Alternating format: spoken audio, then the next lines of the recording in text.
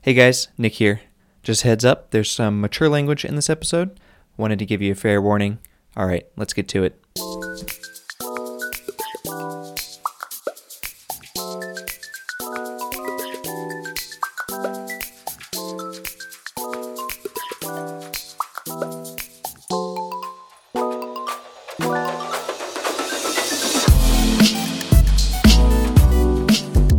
Hey, welcome to Minor Details. I'm Nick. And I'm James. And I'm Reid. Yes. And we are three industrial designers living in the big city, sweating the small stuff. Yeah. I sweat the big stuff too. How's it going, Reid? It's been a while. It's good. It's a nice day outside. I thrive in winter more than summer. Okay. Is that Viking blood? Yeah, I mean, that costume's going to follow me around for the rest of my life. I think that's something that is...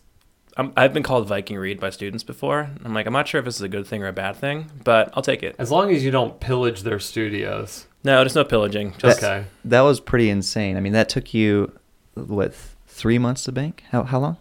12 months. 12 months to make that Viking costume for Halloween? Yeah. Yeah, the chainmail alone, how long did that take? 9 months, I think. It was about, 40,000 rings and about 40 pounds of metal total.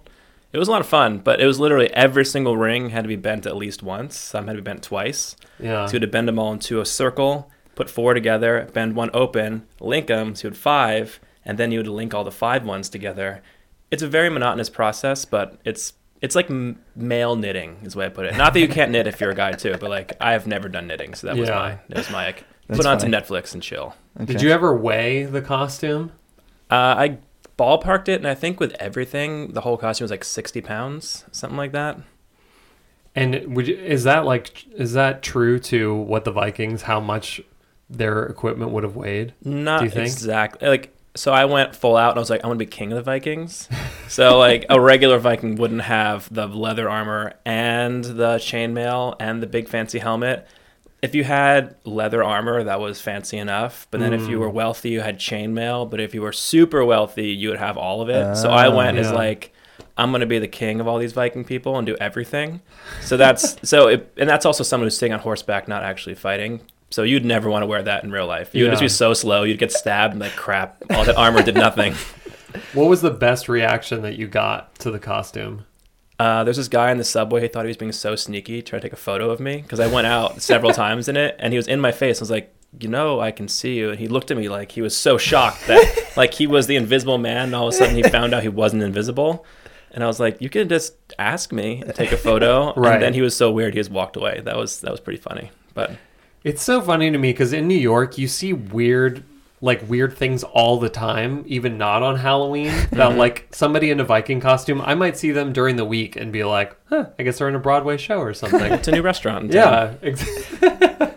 Yeah, mutton chops. Mutton chops. I went to a client meeting at a samurai-themed restaurant once. That was a thing. Oh, yeah. Wait, yeah, the ninja restaurant? Yeah. Oh, yeah. Oh, yeah, ninja, not samurai, sorry. I only know my Norse and like Viking history. Other cultures I'm working on. I got more books to read. I'm still working on it. So what's been going on with you, Reid? It's been a while since we had you on the pod. Things are good. Just teaching at Parsons. Just got back from a workshop today where we did a demo on marker rendering for a bunch of students who were nice enough to come out on a Saturday.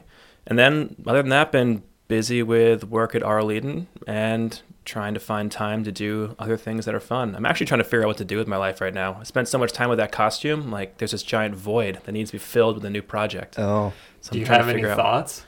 My first thought was another costume, but my girlfriend very quickly and I decided that I probably should lay off that for a while. So I don't know. The Viking thing started because I got really into leather making and bags a few years ago. So I had all the tools. And I was just looking around. I was like, I can do this. I can figure this out. So now I think I might actually go back to making bags again. Also because my backpack is slowly falling apart. So I just want to make a new one. That would be fun. Mm-hmm. That'd be cool. Yeah. Did doing that teach you anything about design? Did doing that whole project? Oh yeah, extreme patience. I feel like I've always had a decently high level of patience. That's why I do those crazy, like overly in-depth marker renders and things. But doing that, part of the reason I did it, which is actually part of the topic for today, is I kind of felt like Instagram and social media was giving me a very short attention span. I wanted instant gratification all the time. So I wanted to do a project where it was going to take me a very long amount of time and I had to stick to it. Yeah. And I've been getting not as great at this, but a lot of times if I start something, I really get down on myself and make myself finish it. So that was one where I just threw all the money into it. The costume itself was at least $5,000. Spent a lot of money on that costume. Okay. That's why, guys, if you do freelance, make sure you put half of it to retirement and half of it to fun things. That's what I do. Half of it goes into an IRA somewhere, and the other half I buy Viking shit. That's like what I do. Okay. Interesting. That's great. I really like that aspect that you just decided to sit down and finish it. Because there are so many projects that I start that I'm like, oh, I forgot about that thing I started like a year ago and never finished. Well, you used to have like the notes up on the wall about what you need to do. My to-do list used to be up on the wall. Well, I guess your studio is not in your bedroom anymore. Right, I've moved. So the to-do list is at the studio. Yeah. It's still the same. Still the same from a year ago. But yeah.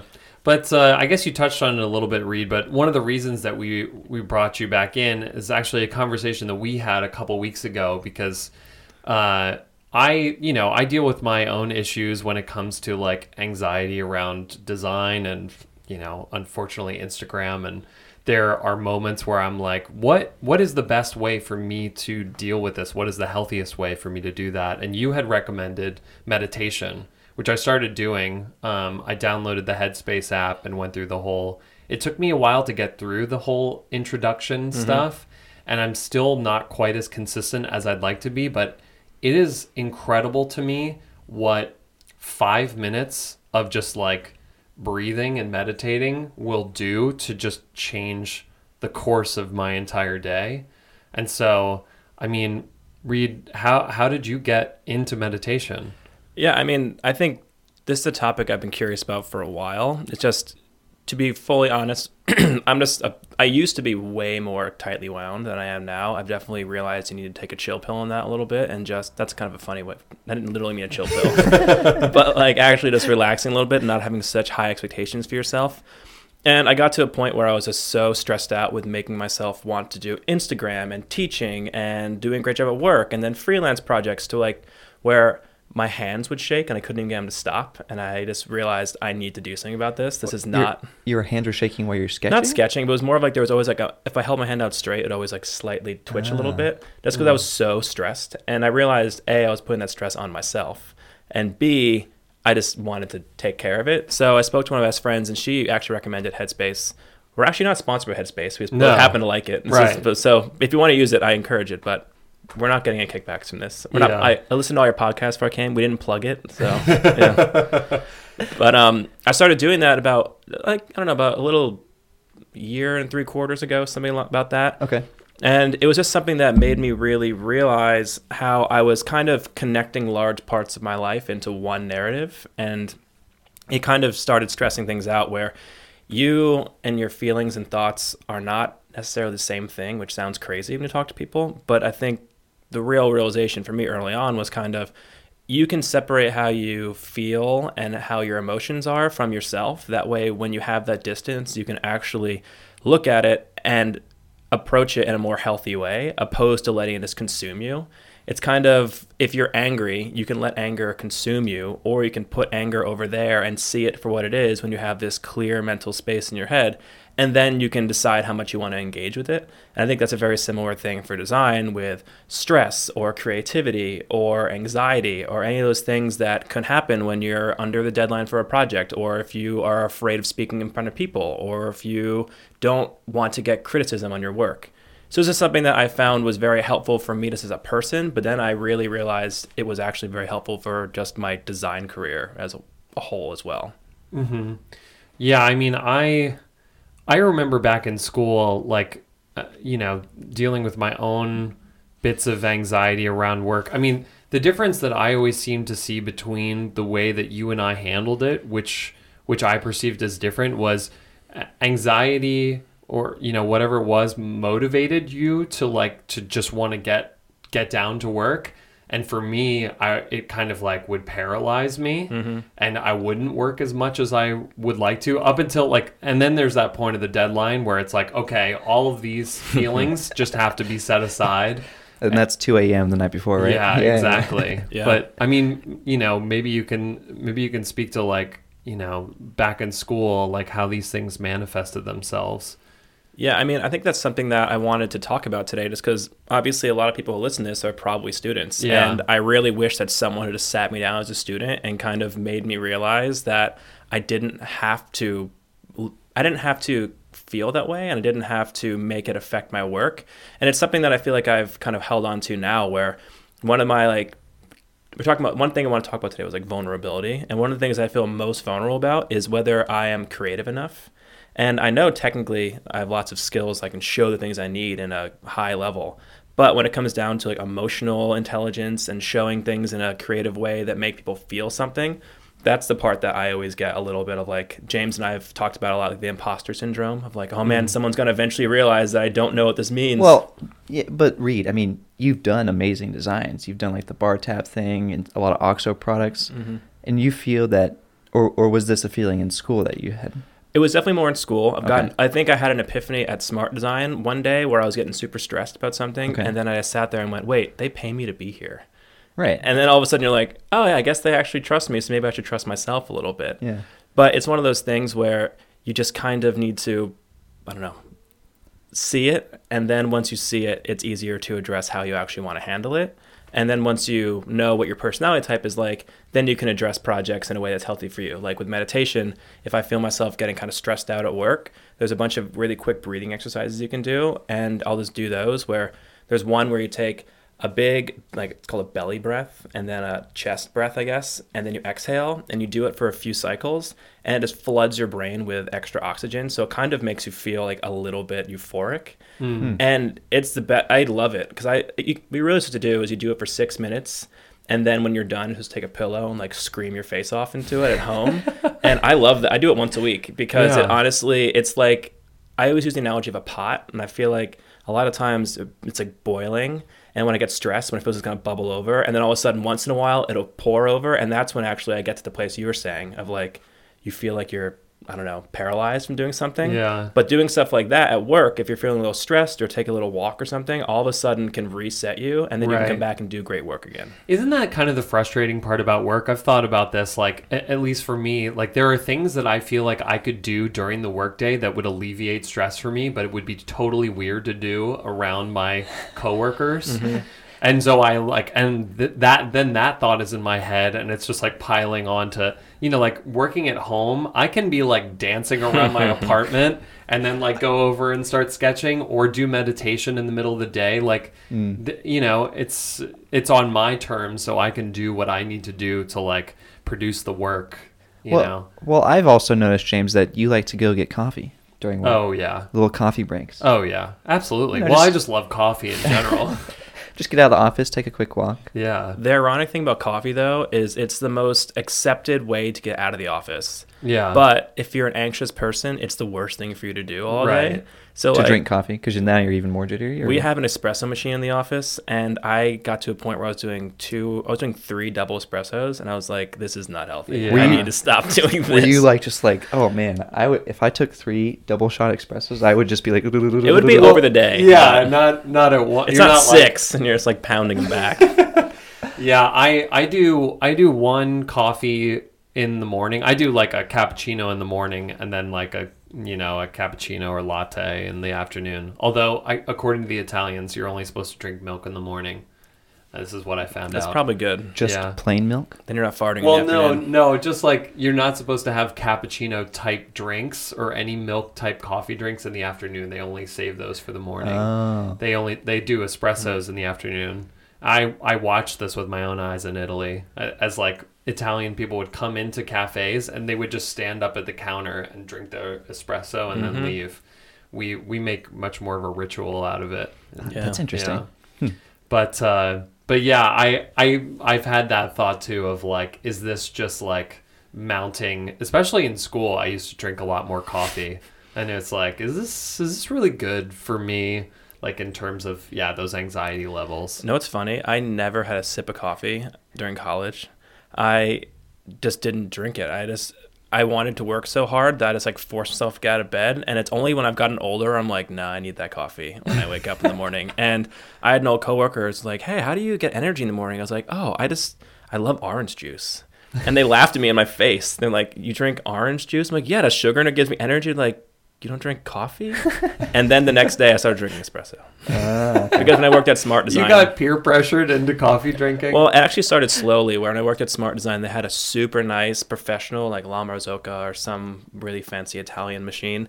And we would make like cafe level lattes at the office with latte art and everything. Oh, nice. And when we did that, I didn't want the coffee. I just wanted to make the latte art. So Right. I just got good at making latte art, and I would give it to people in the office. And then eventually I was like, what's this hype about? And then it's been 5 years or 6 years, and now it can't go back. It's too It's too interesting to me. I remember, so, you saying like it's the way, it's an excuse to get out of the office. It used to be that people went out to go do cigarette breaks. And I knew a guy in college who was an architecture student, and he said he wanted to quit smoking, but going out and smoking was when he had his best ideas. Like, because when you're smoking a cigarette outside, all you can pretty much do is just like contemplate. And it's in a way, it's almost like I mean, on one hand, it's not necessarily the best thing that you could do for your health, but it is like a break during the day to just clear everything away and like just Right. ponder. Right. I think people need to give themselves a little more flexibility in the workday, where everyone feels like I'm here, and if I leave, everyone's going to see that I'm gone. Right. I can tell you, at least from my experience, I have no idea if you're at your desk, and if you're not, I'm not thinking, where is James? Why is Nick not at his desk? He must be out doing nothing. It's one of those like mind games too, because you are always thinking that people are watching you and judging you. But if you ask someone like, what clothes did you wear yesterday, they would have no clue. No. Like, I've been wearing the same pants for the past 3 months and no one's noticed. I mean, I've noticed. Oh no. My nose notices. I did get green pants this week, and my girlfriend looked at me like, wow, you're looking crazy today. And I was like, I know. Isn't this wild? Okay, maybe my But it's only because it's green. I have like 7 pairs of black pants, so that's okay. Yeah. Those, no one notices. It's the New York uniform. If you wear too many colors, people are like, what's wrong with this guy? He's from LA. Yeah. I had a seafoam colored shirt, and I told my girlfriend that it was my wild shirt. And she was like, oh, you're crazy. And I was like, hey, this is big for me. This is going off of monochromatic tones. It's like slightly saturated with a different color in there. It's good. So, like, since you might have mentioned this already, but since you've started meditating, how has that affected your work? Honestly, I've become, I was going to say become and became, but I've become much more at peace with my work, which sounds weird. Where before, I feel like I was perpetually trying to beat it into submission. Like, I was just trying to work so hard that it would come out the way I wanted. And now it's not so much of me trying to, like, win against my work. It's more of just enjoying it. And if I don't enjoy it, that's an emotion, that's fine. If you're stressed about it, that's another emotion. I think something that's been nice is when you start doing meditation a lot more, it makes you realize that the thoughts that you ruminate about, or rumination is a big word I never used to know, which definitely helps me. It's basically when you obsessively swirl and think about thoughts that are negative. And I used to do it all the time, just thinking, instead of seeing all the good things I had done, I would just look at the 1 or 2 bad things you've done.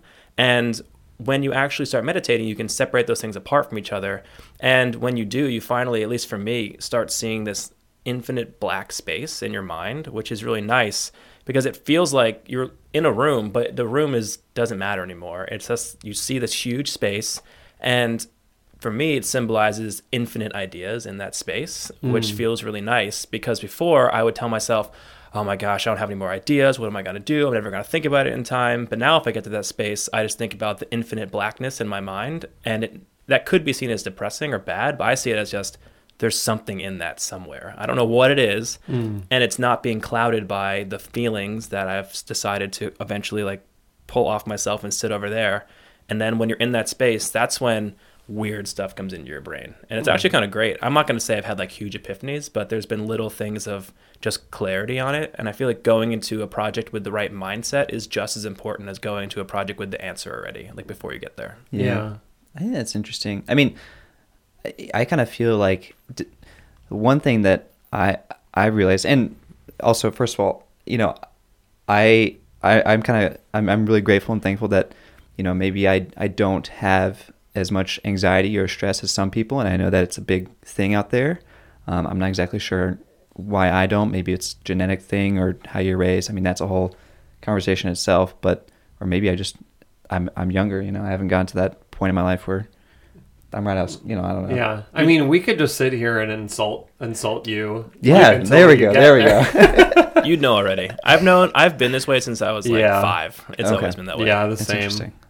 Well, I'm very jealous, Nick. I definitely support you guys, and I definitely think this is a great topic to think about. But I also was thinking about when, I don't get me wrong, I definitely get stressed and I get anxious about projects and deadlines and things like that. I guess for me, I've just kind of saw it or have seen it as like a separate thing, kind of like you're talking about with the meditation. So maybe it just comes natural to me. But design is an ambiguous industry. Like the entire concept of design is ambiguous. Right. And I think people get really stressed and anxious, especially at the beginning of a project, and seeing all that ambiguity of like, oh, I have to design, this toaster. Right. And what does that even mean? Yeah. And I know that is a very stressful point right at the beginning. And I've always just kind of step back and seen that it is supposed to be like that. Like it's supposed to be very ambiguous, and it's not something to get stressed about because that's the process. Right. I don't know. Yeah, I mean, I think in general, like ambiguity in any part of life can be stressful. And then when you choose ambiguity as a career, like solving for ambiguity, Right. But this point that you brought up about rumination and like I remember in school hearing this quote that was worry is the misuse of imagination, which I thought was really interesting. And actually my dad told this quote to me, and he and I think are very similar in the way that we, in our, levels of anxiety or whatever. He, so like the idea that we are creative people and therefore like we can not only create things that are interesting and unique, but we can also create sort of like doomsday scenarios as well. It's like in my head, I can concoct like this whole thing of how this project is going to fall apart and how I'm going to be like the laughing stock of the design world and, lose That's interesting. all of my credibility. That is also a part of the creative mind, is like that ability. And you think that's okay though? I think, well, so like stress and also that in mind, I think like there is an appropriate amount of like thinking about that kind of thing and letting it factor into your work, because like a certain amount of stress is good because it'll motivate you, and it will also kind of like illuminate the thing that you should focus on rather than the things that are kind of extraneous. Right. And then also like, say you have this feeling of like, oh my gosh, these are all the things that could go wrong. It can also lead you to like have a bulletproof presentation for work that you're doing, because you can imagine all these scenarios where somebody would argue against your point. Or like maybe you just even have like file types for every single file that might not work on your computer. You got a PDF, you got the PowerPoint, you got the pages, whatever. Yeah. It is. That's a good point. I don't know. What do you think, Reid? I completely agree. I mean, I think I was actually going to say something else too about like this a funny quip on the side. Our professor, Ed Dorso, when I was in school, he said to me, Reid, you're a great designer, but you won't be, or you're a good designer, but you won't be a great designer until you just accept ambiguity. And I thought I was going to be a mechanical engineer. I thought I was going to be an architect, because every kid doesn't know what industrial design is. Like, oh, creative, be an architect. So that's what I was going to do. And then I was like, oh, I'm pretty good at math if I work really hard at it. And I like drawing things, so I'll be an engineer. And then I got to tech and did industrial design, and I just wanted there to be an answer, and everyone just said, what are you talking about? There's no answer. You do it. And I was like, well, what does this mean? Like, I just want you to tell me what's right and what's wrong. That's really interesting too, because when I think back on some of the projects I've done, when you're in school, you think that the project, when you do it and you finish it, that is the final thing. Like you designed a chair, and that's the chair, like it's fully designed, it's the final product. But when I got out into the real world and started designing pet products, I had that mindset, like I'm designing this dog toy and this dog toy is going to be the final dog toy. But then I worked there for like 2.5 years and realized, oh wait, I'm actually revisiting that dog toy product and making it a little bit better like a year later. And so like products themselves are iterations on top of each other, you know, like there's going to be a next whatever product. And just because maybe that design you're working on is not perfect, that doesn't mean it's bad. It just means that, hey, you made it, you pushed the previous design a little farther, and the next time someone else comes back to that, they're going to push it farther than yours. Yeah. You know how people, when they admit that they're an alcoholic, have to say, hi, my name is Reid. Right. I say, hi, my name is Reid, I'm a perfectionist. Where it's basically, like, I'm a recovering perfectionist, I feel like. Perfectionism is a whole, like, another part of the stress and anxiety problem, I think. Perfectionism is half the reason I feel like I developed such a bad relationship with stress and anxiety, because I put such a high expectation in myself that was literally unattainable. And when I didn't hit that, I would just be upset. And if I hit it, I would be like, okay, well, I got to do it again. And I would let myself only enjoy something for 5 minutes, and then I'd move on to the next thing. So it's just something that you need to be okay with. But when you all of a sudden realize that things don't have to be perfect, then all of a sudden it opens you up to a whole new world. And I feel like it's something that's probably very obvious to some people, but wasn't obvious for me. Yeah, and for me as well. Like I was probably more perfectionist in school than I am now. But you're right. Like it just because it's not perfect doesn't mean it's not good. It's also like a perfect project that's never finished is way worse than a good project that's finished. Just get it done. Yeah. Like, what's that awful, like, Larry the Cable Guy? He's like, get it done. Get her done. Get her done. It's honestly how it is. Like, I had that epiphany. Obviously, I did my Viking costume, so I'm very into, like, Scandinavian stuff. And just for people to listen, part of that is because my grandma's Danish, and it's the only part of my family where basically we had, like, Danish Christmas growing up. So that's where the Viking thing started, was basically that. Wait, what is Danish Christmas?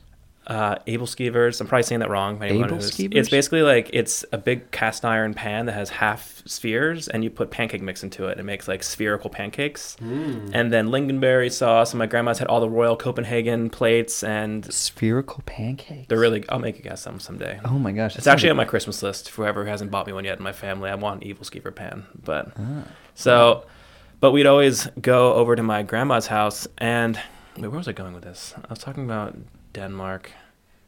We're talking about kind of the origins of your Nordic costume, right? I had a reason. I'll come back to it. I had a whole thing I was going to say with this. I hate that when you have like the 7 bookmarks in your brain and you're like, all right, 1, 2, shit. What was the next one? It's completely gone. It'll come back. It'll come back. Yeah, I think the other thing, and you know, like I've been doing some like sketch demos recently, and I think that learning the hard skills, especially as a student, can lead to some tension, because like one of the things that I always reference is like that feeling of like staring down at a white piece of paper and like, you know, just making like lining up to make that first mark. It's almost like lining up to take like a putt, like a birdie putt, and you're like, oh God, I hope I hit this. And you know, like there's so many. For me, getting into the shop was like, I did not grow up being a shop boy at all, and so that was like, to overcome that and feel like I could walk into the shop and feel comfortable, like, you know, possibly screwing up. Like, I think... Well, I will definitely say being stressed and anxious about the shop is... a good thing. A good thing. Because that router's scary. Oh, man. I will not name them, but we had one guy in school who his fingers are all the same length now because he did not put his fingers on top of the wood when he was using the planer. Oh, no. And then another guy who went straight through his hand with a chisel. Yeah. So, yeah, the shop... And when I worked at Smart, they had a picture on the side of the bandsaw. It was... like basically vectorized, so it wasn't like a real picture, but of a guy who chopped his finger off at the office. So you don't want to take the shop lightly, right? But you're forcing me to take an odd position, which is there's worse things in the world than getting your finger chopped off. Well, of course there are. But you know, those are the exact kind of thoughts that would keep me from getting into the shop, or at least I mean, for me, the anxiety was like going in there and making something that like stupid, like like not being able to make something. The critique that I always got in school was like, it doesn't look like your sketch. Mm-hmm. Oh wait, so when you made the final product, it never turned out as you intended because of your shop skills? It didn't. Yeah, like it didn't have the kind of like life or energy of the sketch, or it did just like I just didn't know how to translate some of the more like complicated things that I would sketch into. Mm-hmm. I came into ID being somebody who sketched all the time growing up. That was like my crutch. I will say also, most objects never have the character of a sketch. No, not at all. But there is like, looking back on it, I can look at a model and be like, well, yeah, that doesn't even represent the sketch even in the slightest, because my shop skills are so poor. And I remember like it was third year of studio, and we came back and we had to do this project where we designed a handheld electronic device. Oh yeah. And I remember they like required a certain amount of models, and I like bought more foam than I needed, and I was like, I'm just gonna go in there and just do this, because like obviously this is something that I need to overcome, and I need to not be afraid that like I'm gonna waste material or anything like that. I think that is a great tactic, especially for making things, is always have a backup plan for making your product or your project. I mean, definitely that was stressed at our school. Like, the first one you make is going to be bad. So that's why you buy like twice the material. And there's also that saying of like, measure twice, cut once. Totally true. Yeah, I mean, I remember multiple times doing projects, and the first project I would make messed up. Like, whether I was learning a new process, like, working with the milling machine or slip casting or something. But I had the forethought to be like, oh, I understand that this is my first time doing it. I'm going to mess up. I'm just going to expect that. And so I'm actually going to start like a couple days ahead, so that when I do mess up, I have time and I have extra material to continue on. I Yeah. think that goes into this. I think that's a big reason that I want to talk about this, is this basically students who are out there, you're in that weird spot where you're expected to produce but don't know how to do it yet, and you kind of need to learn. And like, no one is going to really judge you if you mess up, as long as you learn something from it. And that's something in portfolios I always see, is just, I always want to see the aha moment of like, it could be the biggest failure in the world, but as long as you learn something from it, and then you actually took that, didn't get crushed by it, and kept moving forward, that says a lot about your personality. Yeah. It's like, well, I remember being, so critical and overworking my portfolio to a certain point, where it was much more graphic than it was like explanatory. And I feel like, looking back on it, I should have just had like a series of photographs of like, here's all the models that I made, here's what's bad about them, whatever. It's like, to just show the process in like kind of a roughish form, than to see all these like really overwrought graphics of like what this thing is. Yeah. Do you think it's bad to call out the bad things about your project? No. I think there's so many students who just hide all of the, I'm doing air quotes for you guys, you can't see us, bad parts, and that's the rough stuff up front. And actually, it makes you look like a worse designer if you just show the final stuff, because it makes it look like you had one idea. Right. Okay. And that's not what you want from a junior designer. Okay, well, I agree. I do want to like just voice an opinion about especially final presentations. I remember when I was in school, I mean, I think it's great to like, when you go up to the final presentation, kind of show your process, show, your foam models, what worked, what didn't work, and everything. But I think when you should present your final project to your potential employer, you need to present it like everything was like the toaster. Like, if I designed a toaster and maybe there was like the toast didn't fit exactly right, but it's more of a conceptual thing, right? Like, Mm-hmm. I'm not going to go to the employer and be like, hey, I designed this toaster, except the toast doesn't fit and it doesn't quite work like this. Well, That's a different. That's Okay. a different. So Thing. that's what I just want to clear up. I think that like, is a different thing. You tried some crazy design where the toast goes in horizontally and it was terrible. Like that's Yes. to show. Yes. But if it's something that's obvious, like you didn't measure how big toast was, Right. that makes you not look great. Right. And so that's the one thing that I just wanted to clarify is like, there are a lot of students that get up there to present their final projects and they're like, yeah, I actually chipped the bottom of it and shows the whole class. Like, no one's going to know if you chip the bottom of that. Just be confident and present the final project. No, you don't want to point out those types of mistakes. Okay. Like you would want to, and not even, I think that's the other problem is like calling them mistakes. Like I think calling out things that you pursued that didn't work. They're tests. It's like science. Yeah. It's an erotic thing people do where if there's a problem, they will call it out before you can call them out for it. Right. And that's the thing that I don't like because it seems like you weren't confident in presenting your idea. Like, it's okay to try things and test and fail and use that to build up your story. Yeah.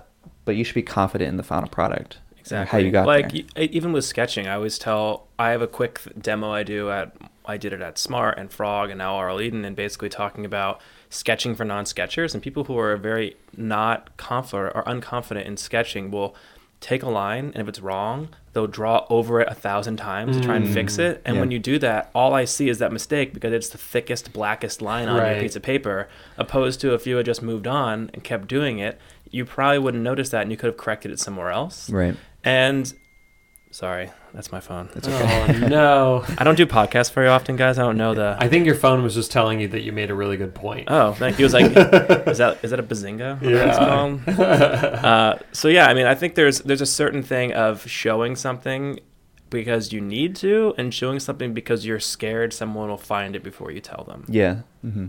For sure. No, it's fine. Okay, it's gonna go off again. I'm just letting you guys know. It's all good. We'll just have to make a really good point in time for the bazinga. You have 1 minute and 36 seconds left until it goes off again. Yeah.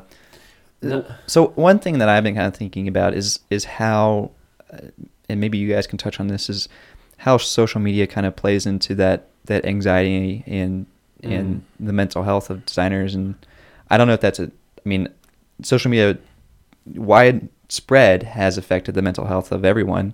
But I don't know how that plays in specific with designers. Right. Got a lot to say. Yeah, that's Go what ahead, that's what we're here for. Well, I think it starts with when we were at the Square One conference, Hector kept bringing up things about like numbers and people, and I was like, what is he talking about? But then you need to take yourself out of your shoes sometimes and think about the fact that we were all people that got into Instagram pretty early on before it was a thing. And students now see these people who have huge numbers and huge followings, and they think that is success. When a lot of times there's a lot of people who have big followings but actually do pretty bad work. They just have something that's catchy or whatever it is. And people look at that as the metric for what's good. And it's actually not. The number is something that does, I'm not going to lie and say that's not helpful. It's helpful. It helps you open avenues that you wouldn't have other times. But at the end of the day, it's not what's going to get you your first job necessarily. It's not what's going to give you a good portfolio. It's not what's going to make your professors like you and give you a good grade because you did good work.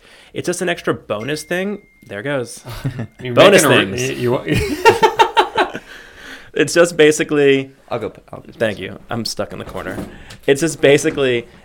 Instagram is a place that can very quickly become destructive if you base your self-worth off of your Instagram page. Right. Yeah, the thing that I've been trying to stress recently is I have always seen Instagram as the way to further round myself out beyond my portfolio because I feel like my portfolio doesn't tell the whole story.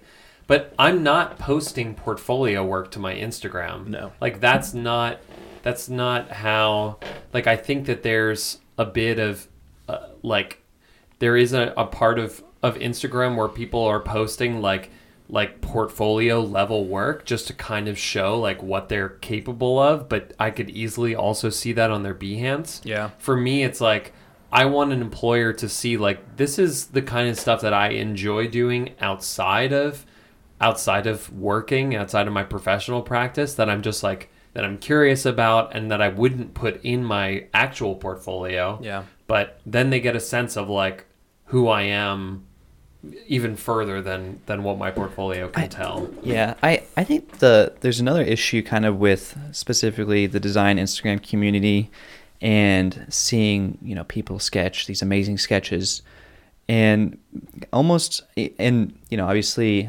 we as professional designers know that that's not actually how we sketch in real life with clients.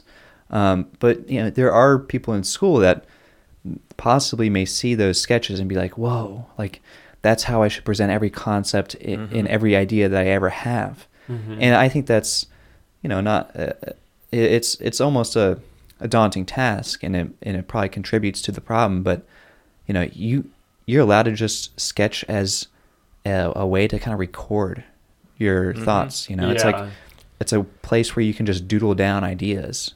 And, we sketch these awesome, fun sketches mainly just for fun. Like, they're almost illustrations. Yeah. I mean, today I did a demo at Parsons before I came here, and we did a marker demo. And the first thing I always say when I do these demos is, this is not the real world of design. Right. This is something that I find fun and that you guys can learn from. And it is useful for you to be here because it's literally the same way I approach digital sketching, just without Control Z. But it's the type of thing where people see this stuff and they think it's the reality, and it's not the reality. Yeah. It's a part of it. It could be your reality. If you want a funny side note, I actually only did marker rendering sketches once at Frog, and it completely blew up in my face because the clients, I spent so much time, these like beautiful, the renders, not to toot my own horn, they were pretty good, and I was very happy with them. But the client hated the concepts because they said they felt too retro. And I think it was mostly because of the sketching style. And the colors, sometimes you sketch something with blue and they're like, and then we give them renders, like, oh, this is great. I'm like, it's the same thing. It's literally the same thing. But it was the style played against me. Right. I think there's another aspect to it, which is like, if you do something, if you push yourself to do something like that type of rendering, like, especially as a student, like, you're gonna get something out of it. It's not like it's a totally like wasted practice. It's just not necessarily how you need to present your work. Like, it'll teach you something, but it'll maybe teach you how much you actually need to convey your idea. I'm always on the boat of trying to stress the concept, the thought process. Like, I'm a big fan of, I want to see how you think. I want to see you come up with really interesting ideas and concepts. And no matter how you convey those ideas and sketches, it doesn't really matter. I mean, I think about, our good friend Chris Ferentz in high school. Like, he's working on his sketching skills, and he's certainly young, and he's got a long ways to go. But it's the idea that really counts, Yeah. So I teach at Parsons. That's why I was at Parsons today. And a big thing I try and emphasize with my class is basically a sketching class, but I got permission from the dean and everyone to basically completely redo my syllabus, and I've done it completely over to make it about communication, not sketching. Obviously, the class has a lot of sketching in it, but there's other things that are brought into it. Like, I remember back in school, there were some students that started out super strong, but then weren't great sketchers, and then it sunk into their head that they were bad designers. But they weren't bad designers. They just needed to catch up on sketching. But that once that seed is planted of insecurity, it's really hard to keep it from growing. Now a lot of them don't do ID or do user interaction design now and make apps. Whole different topic of conversation. Yeah, but make more money than us. That depends. Depends, James. Depends. But basically, something I wanted to make sure was that these students didn't think that because they weren't great at my rendering style or your loose style or your digital style, they were bad designers. So in the class, I always say, here's the basics you have to learn, like the first few weeks. Like, James comes in and we do like the form family exercise and everything. But moving forward, like 2 weeks ago, I had a class where they all had to bring in just basically crap from their garbage, like foam core, like trash, chipboard things, styrene if they really felt like it. And then said, okay, you've sketched these because basically I make them pick a topic and then we develop it all semester. So every lesson is about that topic. Because one of my biggest gripes is I came out of my sketching class with a cool hockey glove done in Illustrator, and then this and this and this, and nothing connected. And that's why you see student portfolios with sketching sections, and it's like a bunch of random stuff. Right. But they have to connect it all. And they came in, and they basically had to make quick prototypes of their ideas. And I said, guys, this is sketching. This is three-dimensional sketching. You're Right. really quickly hacking stuff together. And then I paired that with the two previous classes, where the class before that, I had my friend Dan Fakrzada, who's a film guru at Skillshare, come in and teach them lighting, basics of lighting, what's it called, Photoshop, Lightroom, and film, and all the things you can do. And then the week before that was digital sketching. So I said, now you have this form that before you couldn't have sketched because it was too complicated. You can photograph it, really quickly throw it in a Sketchbook Pro, draw on top of it. And I've never been more proud as a teacher when the next week, when everyone came in and their digital renders were 10 times better than 2 weeks before that, because they started mixing media. That's and interesting. someone could have said they were a bad sketcher and never gotten past that, but because we mixed things they were better at, maybe for some students, or at least mixed media, it allowed them to create something which they could hopefully be proud of. I at least was. So they took like cardboard and foam and trash or whatever it was, built hot glue together some design like I don't know, toaster or whatever, and then took a photo and sketched on top of that to make the concept. See, that's really cool, because then you don't have to think about perspective, because you're just Exactly. like tracing a photo. Especially if you're doing, like, this one student had a really blobby project. Yeah. And of course I taught her how to sit there and break it down and actually construct it in three-dimensional space. Like with spheres and things. Yeah, but no, and you need to do that to understand it, but conceptually you need to make that leap to just doing it. Right.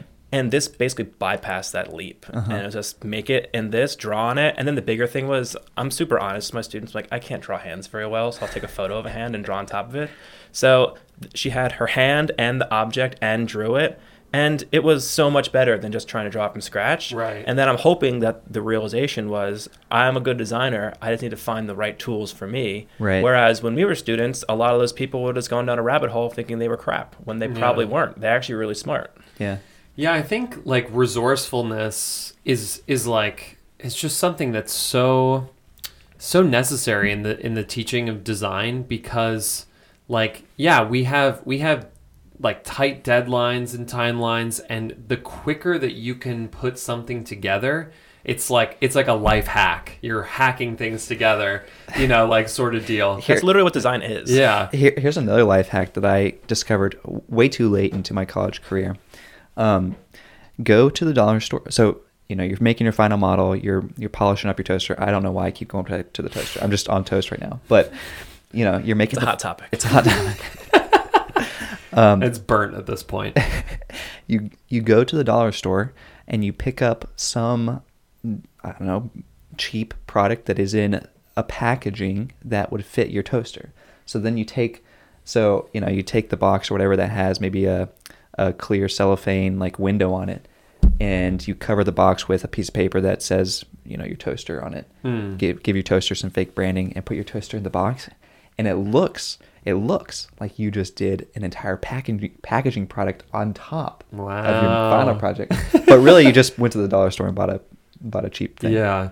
I remember when I went to Quirky after you had interned there, I went to them and I was like, listen, I am very, like, I'm not very confident with shop skills. Like, can you, this is actually like a good recommendation. I think you might have actually given me this recommendation before going into the internship, is like, have something that you want to learn, when you go in there. And so like they had me model out all of the things that they did for the photo shoots, where they overlaid the renders on top of. Like, they had me do those all throughout my entire time at Quirky. I was just putting together like foam core models. Right. Like, I was so amazed. Like, I had never used the hot glue gun, I think, my entire time in school. Like, James. and just using like hot glue and cardboard, like, you can make the world. I slept with my hot glue gun. It was like right next to my pillow. Dude, Zap and Kicker made my entire life at Smart Design. Do you guys ever use that stuff? It's like super glue on steroids, right? Super glue, but the kicker is some solvent that makes instantly crackle and gets super hot and steam, but it's like instantly bound. Like, in 5 seconds, it's bounded. Do you ever have the kid that accidentally got it on his fingers? I've done. Oh, I got it I've in my done eye. that. I was at. Oh, want to hear a story about people being dumb? I was at Frog, and we were trying to paint this. We were making this hydroponic thing for the office, and we were painting it gray because we had a limited budget and we were using PVC. And I couldn't figure out why the push button on the spray wouldn't work on the spray can. And I was like, it must be clogged. And I was trying to clean it. And as I'm cleaning it, I pushed the thing and it sprayed directly into my face and covered both my eyes. Opened my eyes and they were gray. Like my eyes were covered in paint. Oh and it was the first time I had to actually stumble and use one of those eye wash things. Mm-hmm. Oh my God. The reason it wouldn't work was the safety ring was still in it. Like, I didn't know to take it out. Wow. And there's a picture of me. I was in the bathroom with like the office manager helping me literally like pure alcohol my face to get it off of my skin because it was so caked on in my hair. So that's the thing. That's the reason I brought that up was I think the real reason I want to bring these stories up and things is just that I feel like a lot of times when I was a student, I put so much pressure on myself, and you just need to give yourself some slack once in a while. Right. Like you're allowed to fuck up. You're allowed to not know everything, especially if you're a student, and even if you're a designer. Like we've all been working for years now, and there's still things that give me anxiety or make me stressed out. But over time, you'll eventually look at those things and realize, oh, I actually do have a process, and things actually do come out pretty well. And that's something that I think everyone just needs some time to come to the conclusion of. Yeah. Mm-hmm. Yeah, I think the thing that I freaked out about right before leaving school was this idea that I didn't know everything that I needed to know to be able to design. Do you know it all now, James?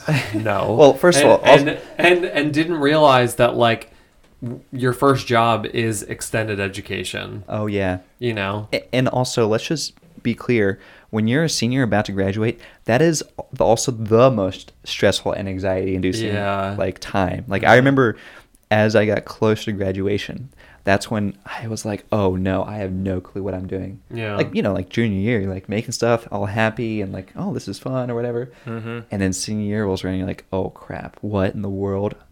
Yeah. But that's also a good point too, of that, you know, that first year out of school working for a company, you're going to learn as much working in that company for 1 year as you did your entire school career, in my opinion. Yeah. It's crazy how much you learn in your first internships. And I used to have a boss who would always joke saying, can I quit and come back as the intern? Because being an intern is great. Like, people don't have crazy expectations for you yet, so you can just learn. Just go do things and try it. I always have this presentation I give on how to get a job out of school, basically, and like the stuff I wish I knew as a student, things I've learned since being a professional. And I just wish I was more of a fly on the wall. Just be like, hey, you guys are strategists. I'm not. Can I just like clean up after a meeting and sit in it and listen? Like just learn stuff. People, if you're an intern who wants to learn, people are going to bend over backwards to say yes to you. They're not going to be like, ugh. Yeah, who is this person? Your eyes are a lot bigger at that point. You just like look like something that they want to hold and hug. And I don't know. You haven't gotten cynical yet. Oh man. But yeah, I mean, I think this is a general topic. Because like the reason I wanted to talk about it, I probably said this twice already. It's just knowing that I don't want to like give us more credit than we deserve. But like, if you look up to any one of us or anything in design, it's a type of space where just know that. At least James and I have neuroses about these things. Well, I have stress. I'm just joking too. But, I know everyone has their thing they deal with and everything. And just type of thing where I feel like there's also a weird thing with people just not expressing like concern or emotion. And for me on Instagram recently, I've had some crappy stuff go down recently. And when those things happened, I posted about it on my Instagram page. And the most useful thing the most impactful thing I ever got was when people messaged me back saying, I really needed that because I'm feeling really crappy because something that happened to me. And I thought it was just me. Right. But now I'm realizing that it happens to other people. So I think it's just one thing of knowing that like you don't have to be in solidarity in design school or in professional life or whatever it is. People are probably feeling a lot of the same stuff you are. Yeah. And it's just because we're all humans and we all expect to be perfect superhumans, but that's not the case. That's not what people are. Yeah.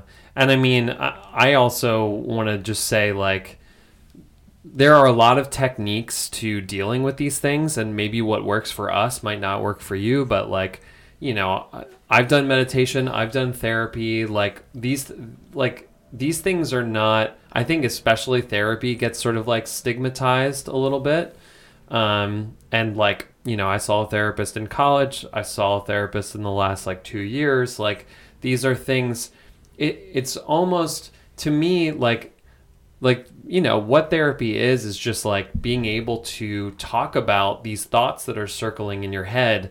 And a lot of times just talking about them and seeing them out in the open is what can sort of like bring them into perspective, because there's so often that you're just like bottling things up. Yeah. And it's like, it's great to go talk to somebody who's like impartial to all of that. If you want backup, James, I also see a therapist once a week. Yeah. And I didn't for a while, but I saw a therapist in college, actually, because I got to a point where I thought I was going to have like a mental breakdown from college. Just like I was so stressed out about school and this pressure I was putting on myself. And I just needed to go talk to somebody about it. So I think that's something that I personally get very like emotional about, because my dad died from suicide this year. And that's something I've just realized. It's just thinking about lots of creative people are super sensitive and emotional, and putting design and criticism and your own neuroses on top of that can be really daunting for some people. So you're allowed to let that out and talk about it with people. Like if you want to use social media, I'm not saying you should. It's one way. That's what I've done. But if you want to go talk to somebody, or just know that other people are probably feeling a lot of the same things you are, and you don't have to be embarrassed about it. Yeah. And I think that's why I wanted to start the topic with just design, because I mean, I get super nervous about things. And I had a review with my boss the other week, and he was like, I think you should be a little more creative sometimes. And I thought about it, and I think it's because my neuroses of being seen as, like, I don't know, not the perfect employee made me want to clam up and not ask for help.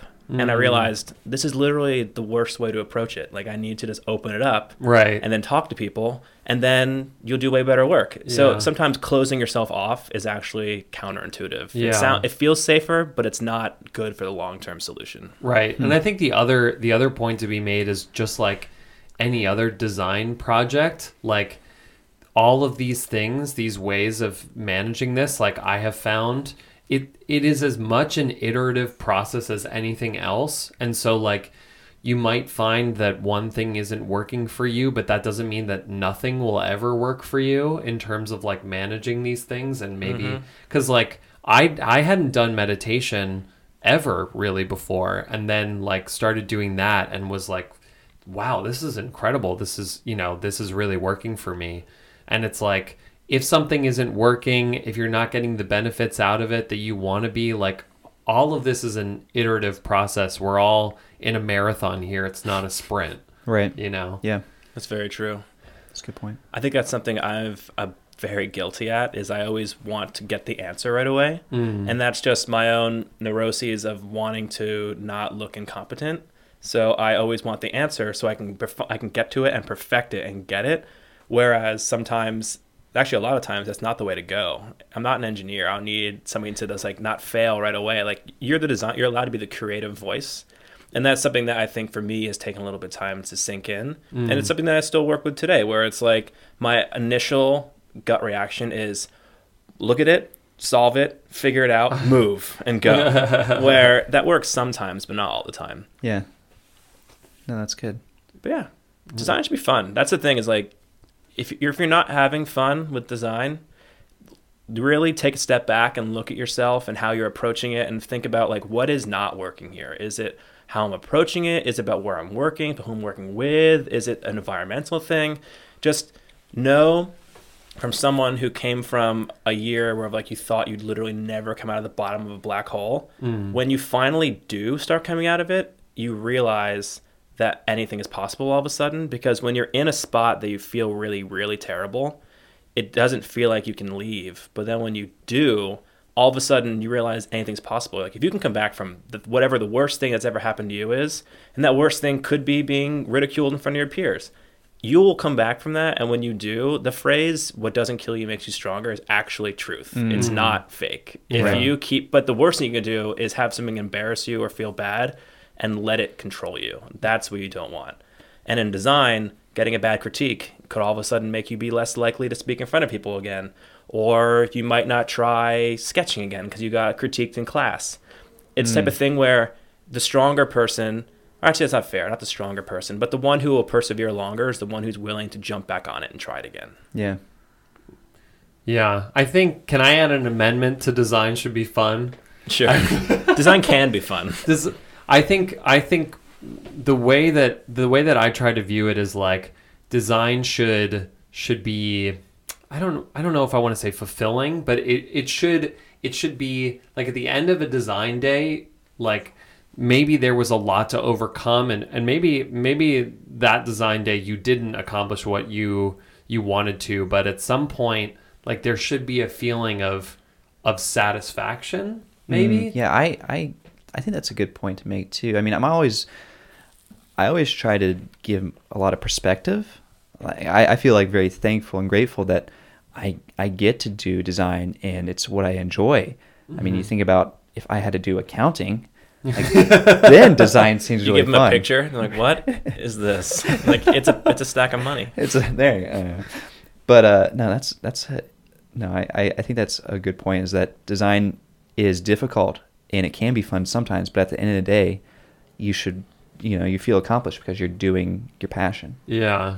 It's also funny. It's kind of like being a designer is kind of like being in a relationship to a certain degree, where if you go into a relationship expecting everything to be perfect, when you find things that aren't, you're going to be like upset. Right. But design is not perfect, and you Right. can't expect it to be happy all the time. Like, you're going to have days where you love design and Right. days where you're like, what did I do becoming a designer? This is so miserable. Yeah. But at the end of the day, you know that it's a thing that you want to be doing, and you're willing to just keep trudging along. And some days you're in the trenches, and some day you're on like a mountaintop, whatever. And it's this type of thing where I actually use the same analogy. I could be an accountant, and I'm like, crap. I'm just so happy I don't do that. Yeah, it's like, it's okay if you had a rough day, like, tomorrow's another day. Oh God, I'm like reaching for platitudes. It's just like, it's okay because like this is a part of the process. Like that ambiguity and like trying to find that solution. You're iterating like. But there's that breakthrough. Like I feel like that's what we're always reaching for, but it is a process. It's called WD-40 because it took them 40 tries Really? to get the formula. Oh, that's Did not know interesting. that. Yeah. So anyway, Well, that was great. I mean, is there any other closing thoughts? I don't know. Probably. I'll think about it tomorrow. But it'd be kind of late by then. yeah. Well, thanks, Reid, for coming on, and of course, you're welcome to come on more. We'd love to have you again. Be careful what you say. I must not show up one day. You don't live that far. You live 1 point. I took an Uber here. I feel like a piece of shit taking an Uber at 1 point. Oh, I do it every day. Guys, I always walk to your Not house. every day. I don't come over to Nick's every day. I was rushing home. I was a little late. I already made you guys wait like an hour, so I needed to get over here as fast as possible. It's fine. It's fine. It's all good. No, it's good to continue these conversations and like, cause you and I have these kind of conversations all the time about this kind of stuff. And, that's what we're trying to do with this podcast is like, have the conversations that we have, but have a larger audience. So I have one more thing I would throw in there. Right. It's because I'm a nerd and we started out talking about the show of Vikings. Yeah. But the show, there's this one, the main character's guy named Ragnar. And I love the show. Like, I don't care. It's basically shitty filler for Game of Thrones. I'm waiting for Game of Thrones to come back so I watch Vikings. Okay. Right. And there's this one, the main character, hope it's a spoiler in case you want to stop, but he dies eventually. And when he does, his son is like, he wasn't like a god, he was a man. Like, people are just men or women. They're just people. Right. So Yeah. I feel like the number one thing you should realize from this podcast or social media or whatever, Hector's applauding somewhere, basically is that these people are not better than other people. They just happen to have a few skills that people like, and they do what they like, and it comes through in their work. And these people a lot of times have similar things that they think about that you're also thinking about.